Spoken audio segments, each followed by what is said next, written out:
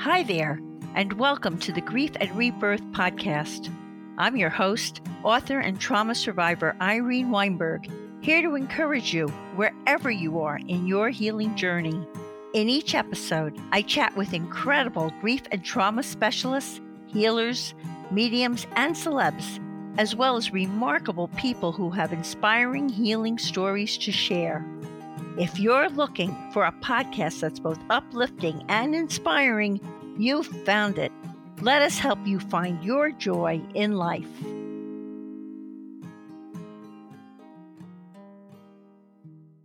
Hi, everyone.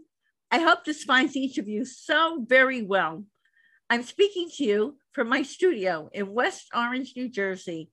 Absolutely delighted to welcome writer and entrepreneur Inez Ribastello, whose new memoir, titled Life After Windows, became a national Amazon bestseller within the first week of its launch. Inez will be speaking to us from Tarboro, North Carolina, where she lives with her husband, Stephen, and their two children. Inez graduated from the University of North Carolina at Chapel Hill in 1998 with a degree in journalism and mass communications, then left for New York City to pursue a career in the culinary arts. It was there that her love for good wine and good food was born, and she knew deep within herself that working at Windows on the World, on the top floor of the Twin Towers, was where she was meant to be. Inez eventually got her dream job, and for over 2 incredible dream come true years, she lived in New York City. She directed America's largest beverage program at Windows on the World, and she drank wine every day and every night. She learned how to catalog and recognize thousands of wines, and she also learned how to run and manage people and a business to success. Then, on September 11th, 2001, while she was back in Tarboro for her sister's wedding, Inez's dream job evaporated into shattering, thick, black clouds of smoke. The life she'd always dreamed of disappeared in the blink of an eye. By the way, in the spirit of full disclosure, my own 50th birthday celebration took place at Windows on the World. It was fabulous. It was filled with love, music, great food, and great wine, and has become an unforgettable, cherished memory for me and my guests. I'm looking forward to talking with Inez about her love affair with wine, food, and Windows on the World, the ways she was affected by 9/11, how she healed from her all-encompassing grief, and her at times fun, downright funny, poignant, and riveting memoir, Life After Windows, that shares both the realities of her devastating loss and her inspiring journey to healing and rebirth for what is surely going to be a captivating interview. And just off the cuff, everyone, I have to tell you, it is really funny. And I mean, there are parts of it, even though Inez's book addresses such a tragic event, it is downright funny in parts. I found myself laughing out loud. So hi, Inez, a warm welcome to Grief and Rebirth podcast. Thank you so much, Irene, for having me. I'm truly honored to be here. Thank you. It's such a pleasure.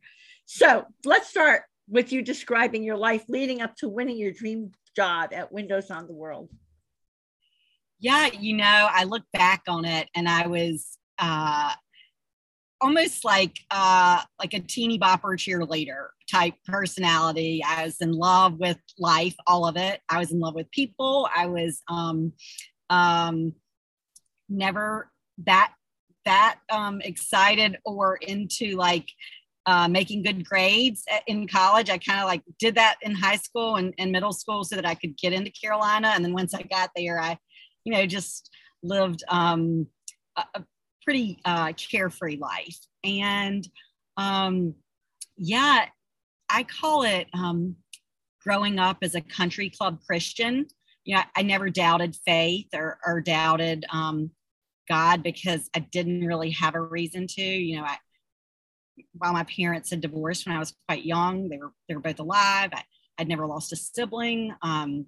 Yeah, Even though your parents got divorced, I have to say, I couldn't get over how well everyone got along in your family. Oh, yes. Yeah, so you didn't even have the typical trauma that a lot of kids find with that. Everybody was kumbaya, right? Right. I think they did a great job at being kumbaya. There was probably a lot that we didn't see, which kudos to my parents for being super mature and the step parents. But yeah, I just really happy. I was just this happy, carefree, almost walking along in blinders, just very unaware, and it didn't seem to get affected by much. And so cruising to New York City, I was dating this man I thought I was going to marry, living with 4 other women in an apartment, and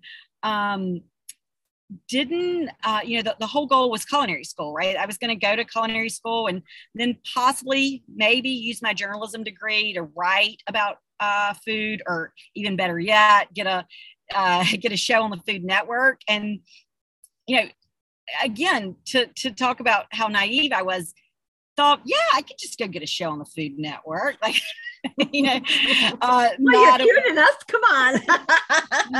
Well, thank you. But yeah, so just kind of excited about possibilities, and ambitious, but like not overly ambitious. I was never going to like give up a night out on the town for, to get up early the next day for something that might be competitive. But yeah, just kind of first time I went to north of the Mason-Dixon line was when I moved to New York, and had no problems like being, getting into the city and taking it, by the horns. I loved it. I completely loved it. I loved the anonymity of it. Now all of a sudden people couldn't get in touch with me as easily as they had, and they weren't telling me what to do. And they weren't, I don't want to use the word manipulate, but they weren't like, they didn't have a heavy hand in directing my path. And so while you were on your own, you were a big girl, you were growing up. I was growing up. Yeah. So while culinary school was the plan, it really, within days of being there, wine inserted itself with the opportunity to work at Bestsellers. And it wasn't long before I realized that I like to drink more than I like to cook. And that, all of a sudden I'm seeing that there are careers in wine. So, by the way, reading your book, everyone, it's an education on wine. So if you really want to, besides making you laugh, it's also a wonderful education about the wine. So tell us about your love affair with wine, food, and windows on the world, and describe some of those amazing people you bonded with there who passed during 9/11. So probably within 9 months of being in the city, I got the job offer to become an assistant cellar master at Windows on the World. And it was instant, immediate connection with all of it. Being literally on top of the world, where you see planes fly beneath you, and you can see all 3 of the bridges on the East River, across to New Jersey on the west side, and then the people. I think we had 80 different nationalities represented in staff, and I was in love with the learning of all these different cultures. And the Muslim population would be in the corridor between the 106th and 107th floors during Ramadan, praying in the direction. And people brought food that they had made from home and shared it. Windows was just this great big family. And whereas wine, I think at the time, especially in New York, had a little bit of pretension to it.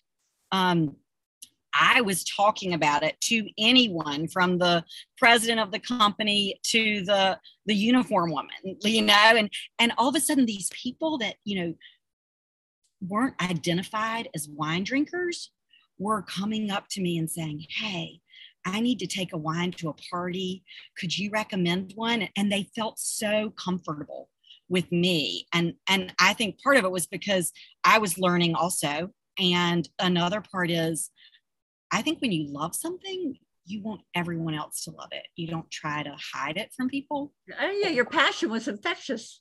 Right. And so it was really neat, like young, young kids, older people, I would meet them downtown on my day off in a wine shop and help them shop for their wines.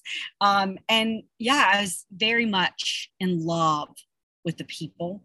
And then, the building, I mean, so it was amazing. Yeah. And then, once I got promoted, then when I worked at nights, I was able to order off the menu. And, I had, I don't think I'd ever had duck confit until, moving to New York, or so many foie gras and all the things that were not readily available in Eastern North Carolina. And so beautifully, exquisitely prepared. And presented. Yeah. And so it's just, how could you not love that? I don't know. So besides the food and the wine, though, there were certain people who really made their way into your heart. Yeah. And you lost them. That was part of your tremendous grief when that 9/11 happened. You want to tell us about one or two or three of those special people? Yeah, they were all special to me. And it's a little intimidating to mention three. If you'd rather not, it's okay too. Well, no, I'm trying to think which three, I know you spoke about one woman in your book. Was she your manager or something? So I spoke about Heather Ho, who was the pastry chef. Right. Who had, this was tragic. She had just started, and she'd moved from Hawaii or the West Coast. I think she was from Hawaii, but she'd maybe moved from San Francisco, and she was really unhappy because Windows was a production, right? Like, you weren't going in and making 50 desserts a night. You were making 500.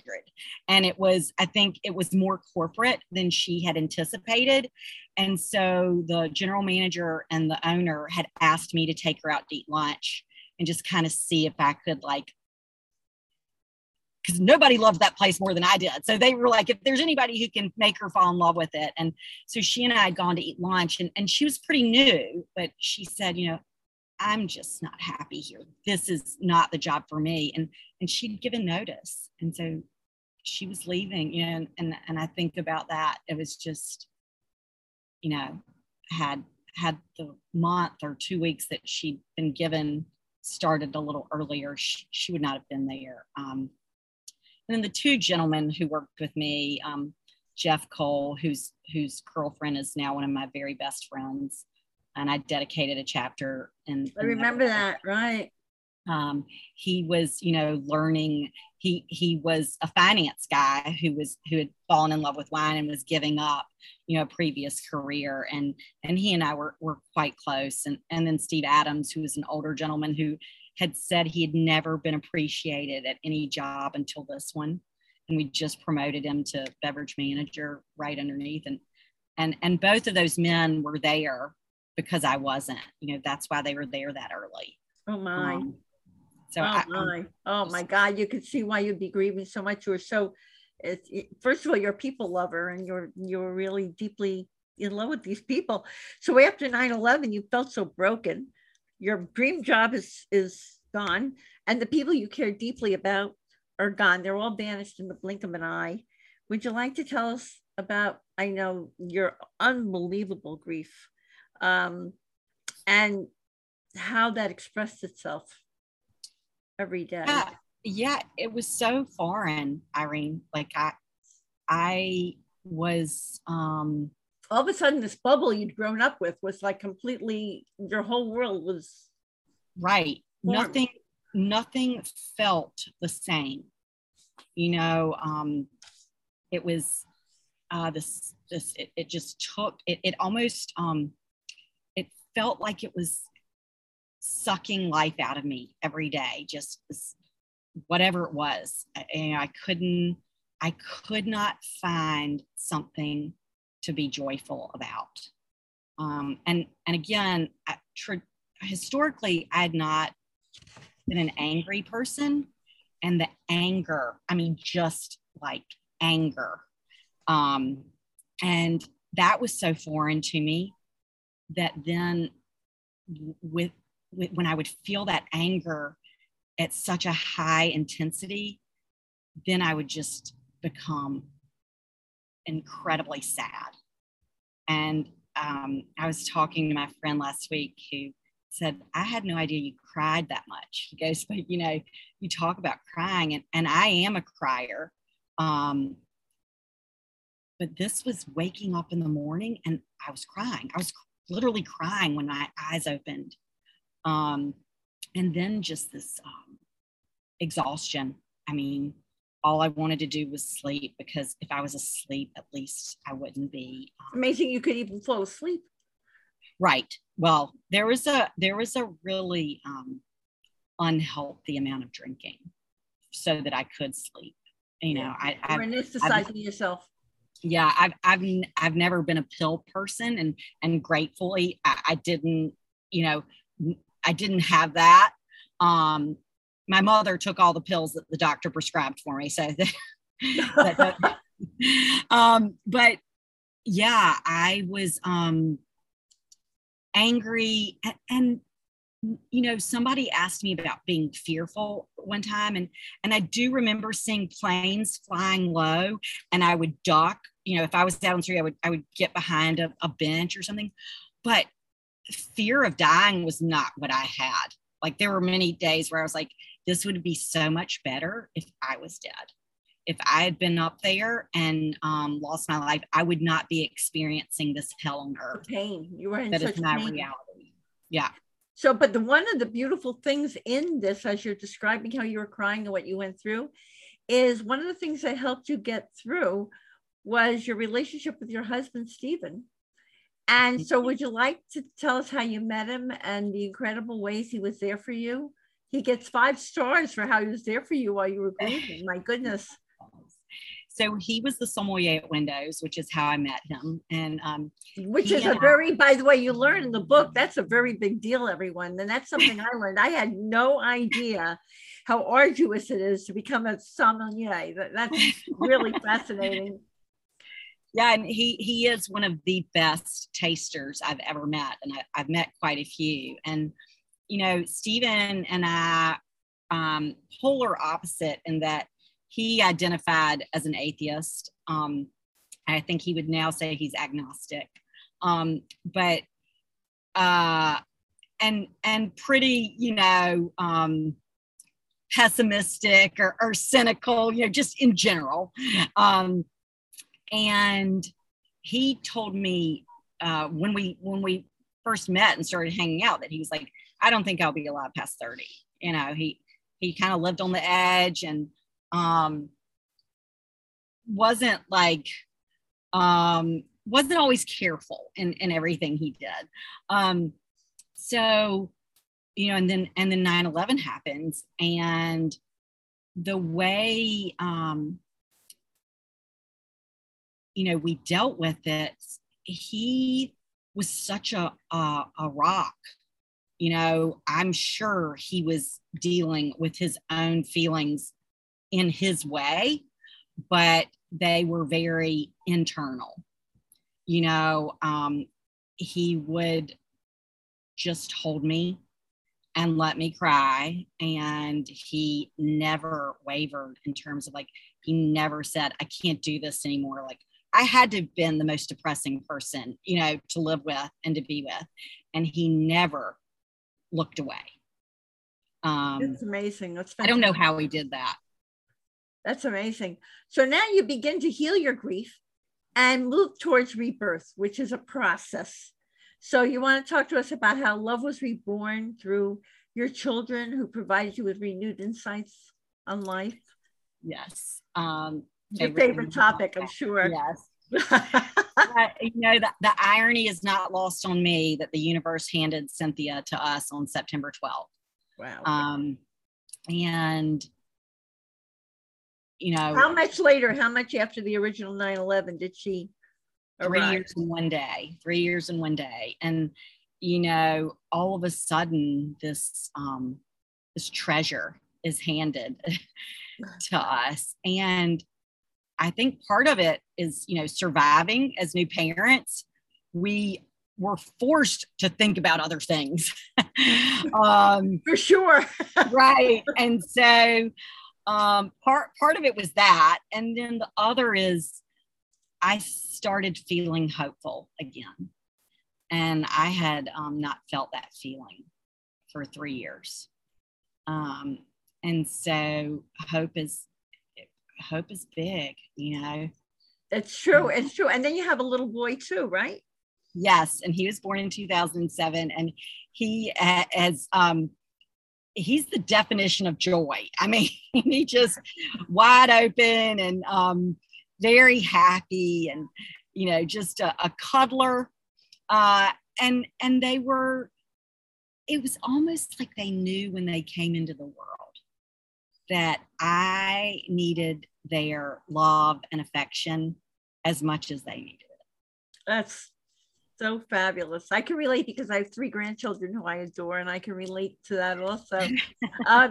You have some wonderful stories about growing exciting new businesses with Stephen, as now you're starting to heal and move on. And of course, your businesses would focus on good food and good wine and provide you with a new sense of purpose. Would you like to share that with us? Sure. We opened on the square in October of 2002. We are getting ready to celebrate 20 years in the fall. And that was, Stephen and I call that our first child, actually. And that was your restaurant. Right. Our restaurant. And it was on a square, like that's where it was located, right? Right. On the courthouse square. And, Stephen gave my dad an 18-month commitment. He did not think that our town would support it, but it's been incredibly supported by the people all over Eastern North Carolina. And I think my dad was right with if you build it, they will come.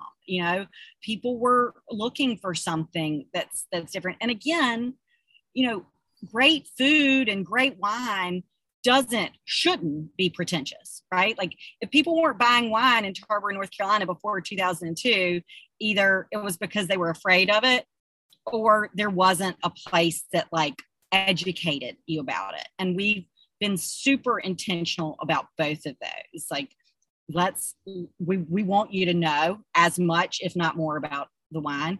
And we want to make sure that there's no pretense involved. So that's been very fun. We opened Tarboro Brewing Company 6 years ago, to be honest, Irene, because there were plenty of people in our community who didn't come to On the Square because wine isn't their thing and food isn't their thing. And so beer seemed like another way to grow a business and engage community. And that has just been unbelievable, watching people that we've never seen in the restaurant come to the brewery. You've got everything covered there. Right? And by the way, to everyone on YouTube who's watching this, I'm looking at Inez with her earrings. And at first I thought TBC was to be continued, but I realized they're for Tarboro Brewing Company. So, well done, Inez. Good eye. Good eye. So when you turned 40, well, let me go back. I want to ask this question. It eventually became clear to you that timing is everything, and the universe is always working in ways we can never truly understand. So, how did this new insight play out when you and Stephen found your forever home? That's a great story. Oh my gosh! So someone was smiling on your shoulder. Someone had you covered. For sure, we were coming back from a wine trip in Oregon. And we had a layover in Texas. And I called my dad, I think he was keeping the kids. And he said, there's a woman who's moved here from Michigan and she wants to buy your house. And I said, well, our house isn't for sale. And he said, well, then make her an offer that she won't take.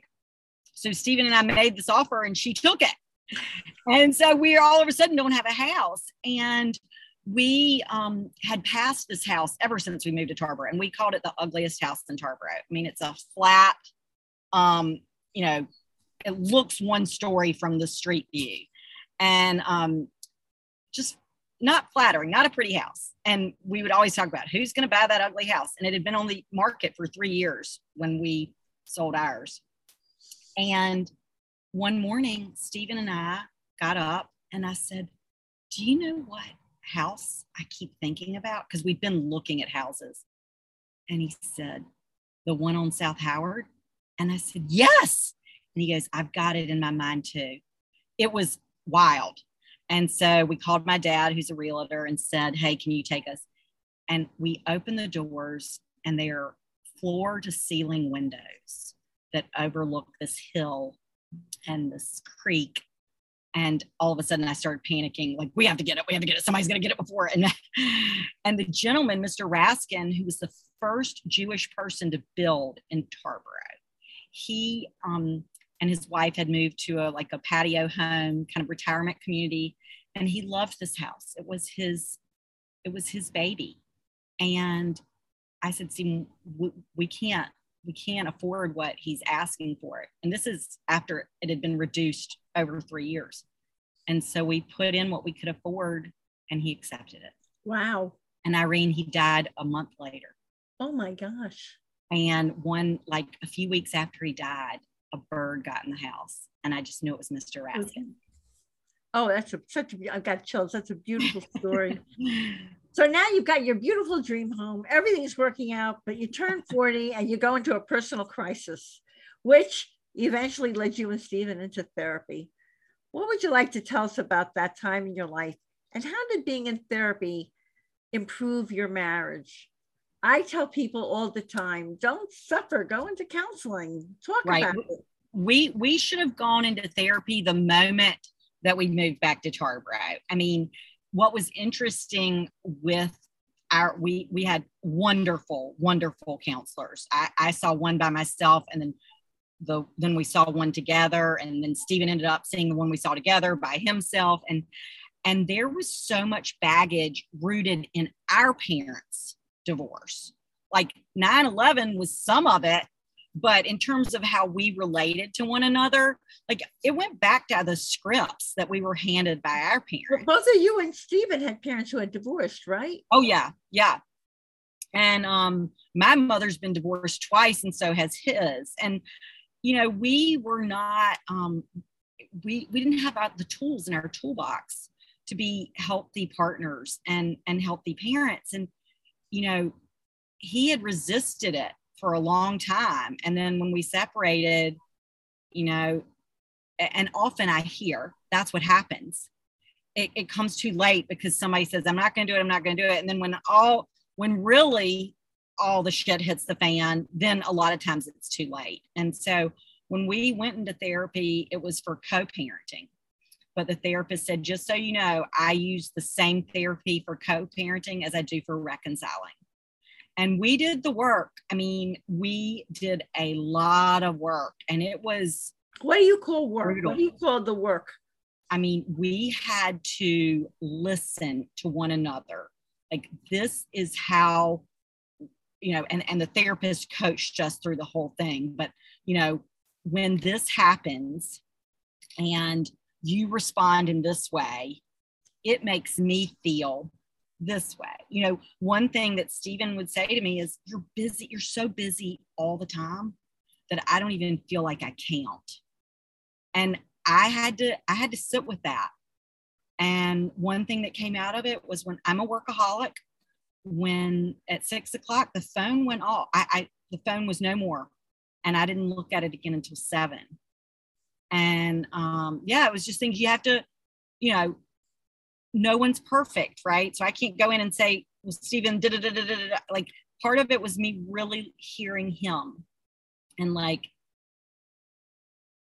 being empathetic to, these are his feelings. Like, I can't tell him what he is feeling. If he feels it, he feels it, and vice versa. And so it was, what was so beautiful about it is that we came out of it stronger than ever.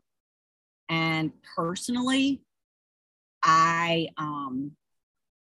became a very different person who I'm so much more prouder of. Well, you're conscious now. Mm-hmm. You're right. I mean, that's what I would liken it to, because I've been in therapy also. You become much more conscious about the consequences of what you're saying and your behaviors. And, you know, you have some choices in there. So now, what inspires you to, your memoir, I loved it. It's remarkable. It's well written. It's funny. It's really interesting. So what inspired you to write it? And it's so great about how it describes both your heartbreak and your healing process. So tell us about that. You know, I get great therapy out of writing. And well, you started, you majored in journalism, right? So in the beginning, yes, you were a writer. Yes. And I had a blog for a long time that focused on the master sommelier path, which people became very engaged with the blog. And so part of it was, I need to write this for myself and for my children, because I want to have out there this journey so I can look back on it and say, like, you can get through anything.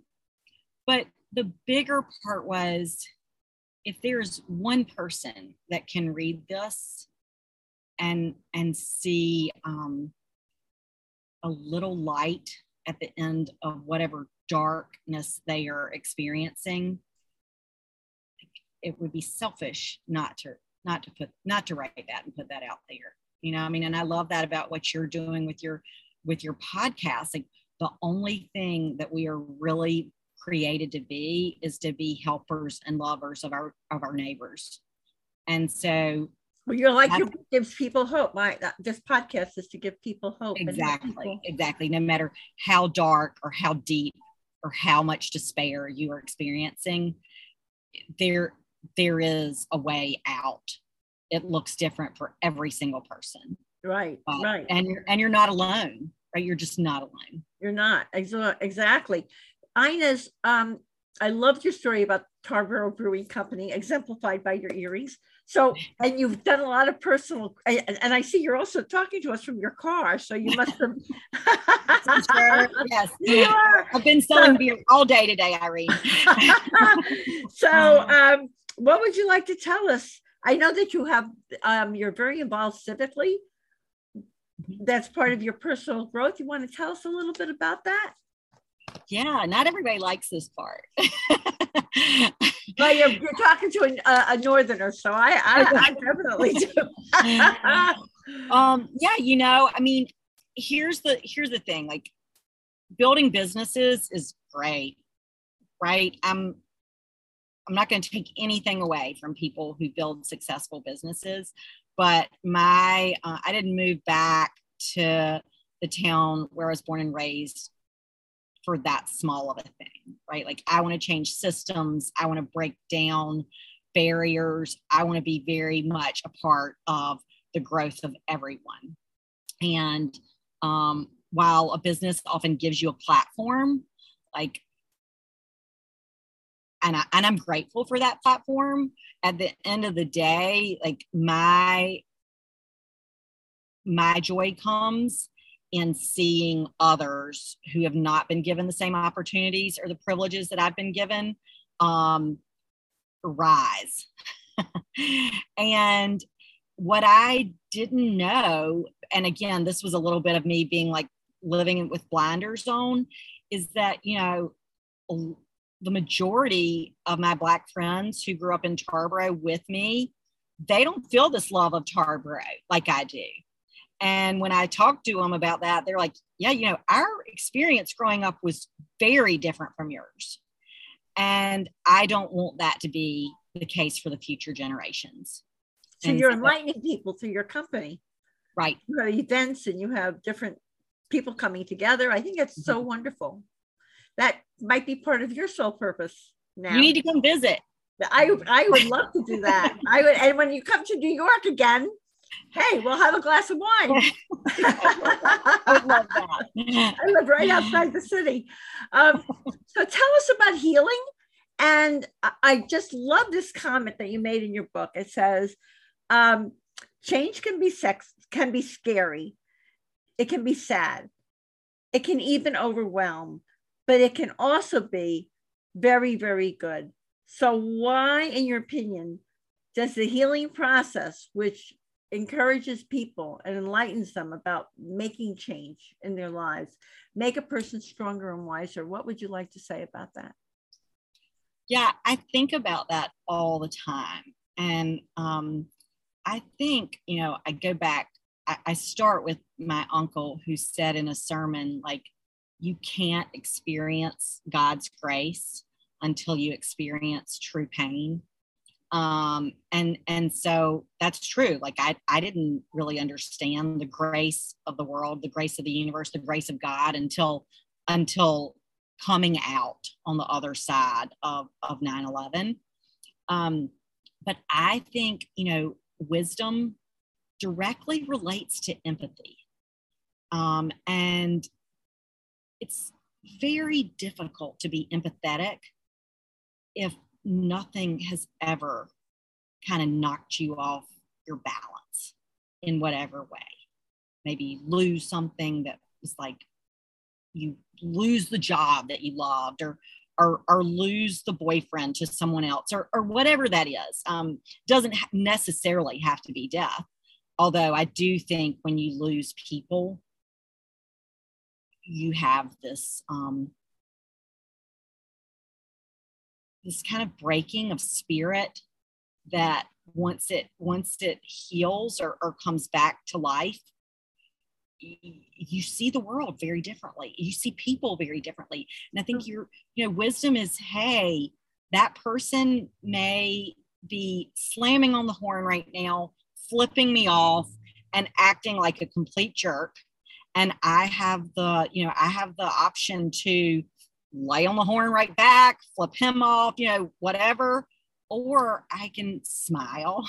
Hey, I'm sorry, I didn't mean to cut you off. Or, it's that simple.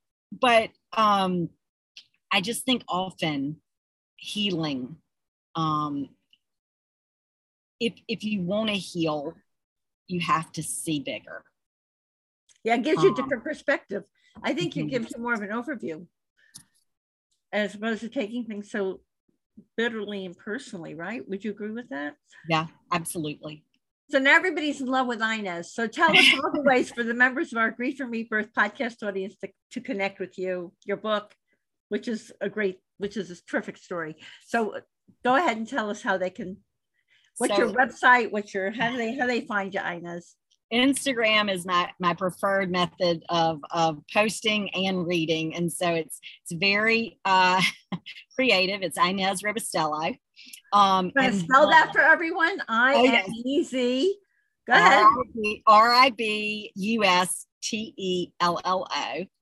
And in my profile, it has the links to Charbor Brewing Company on the Square and our satellite brewery, TBC West. That's great. And what is the Inez tip for finding joy in life?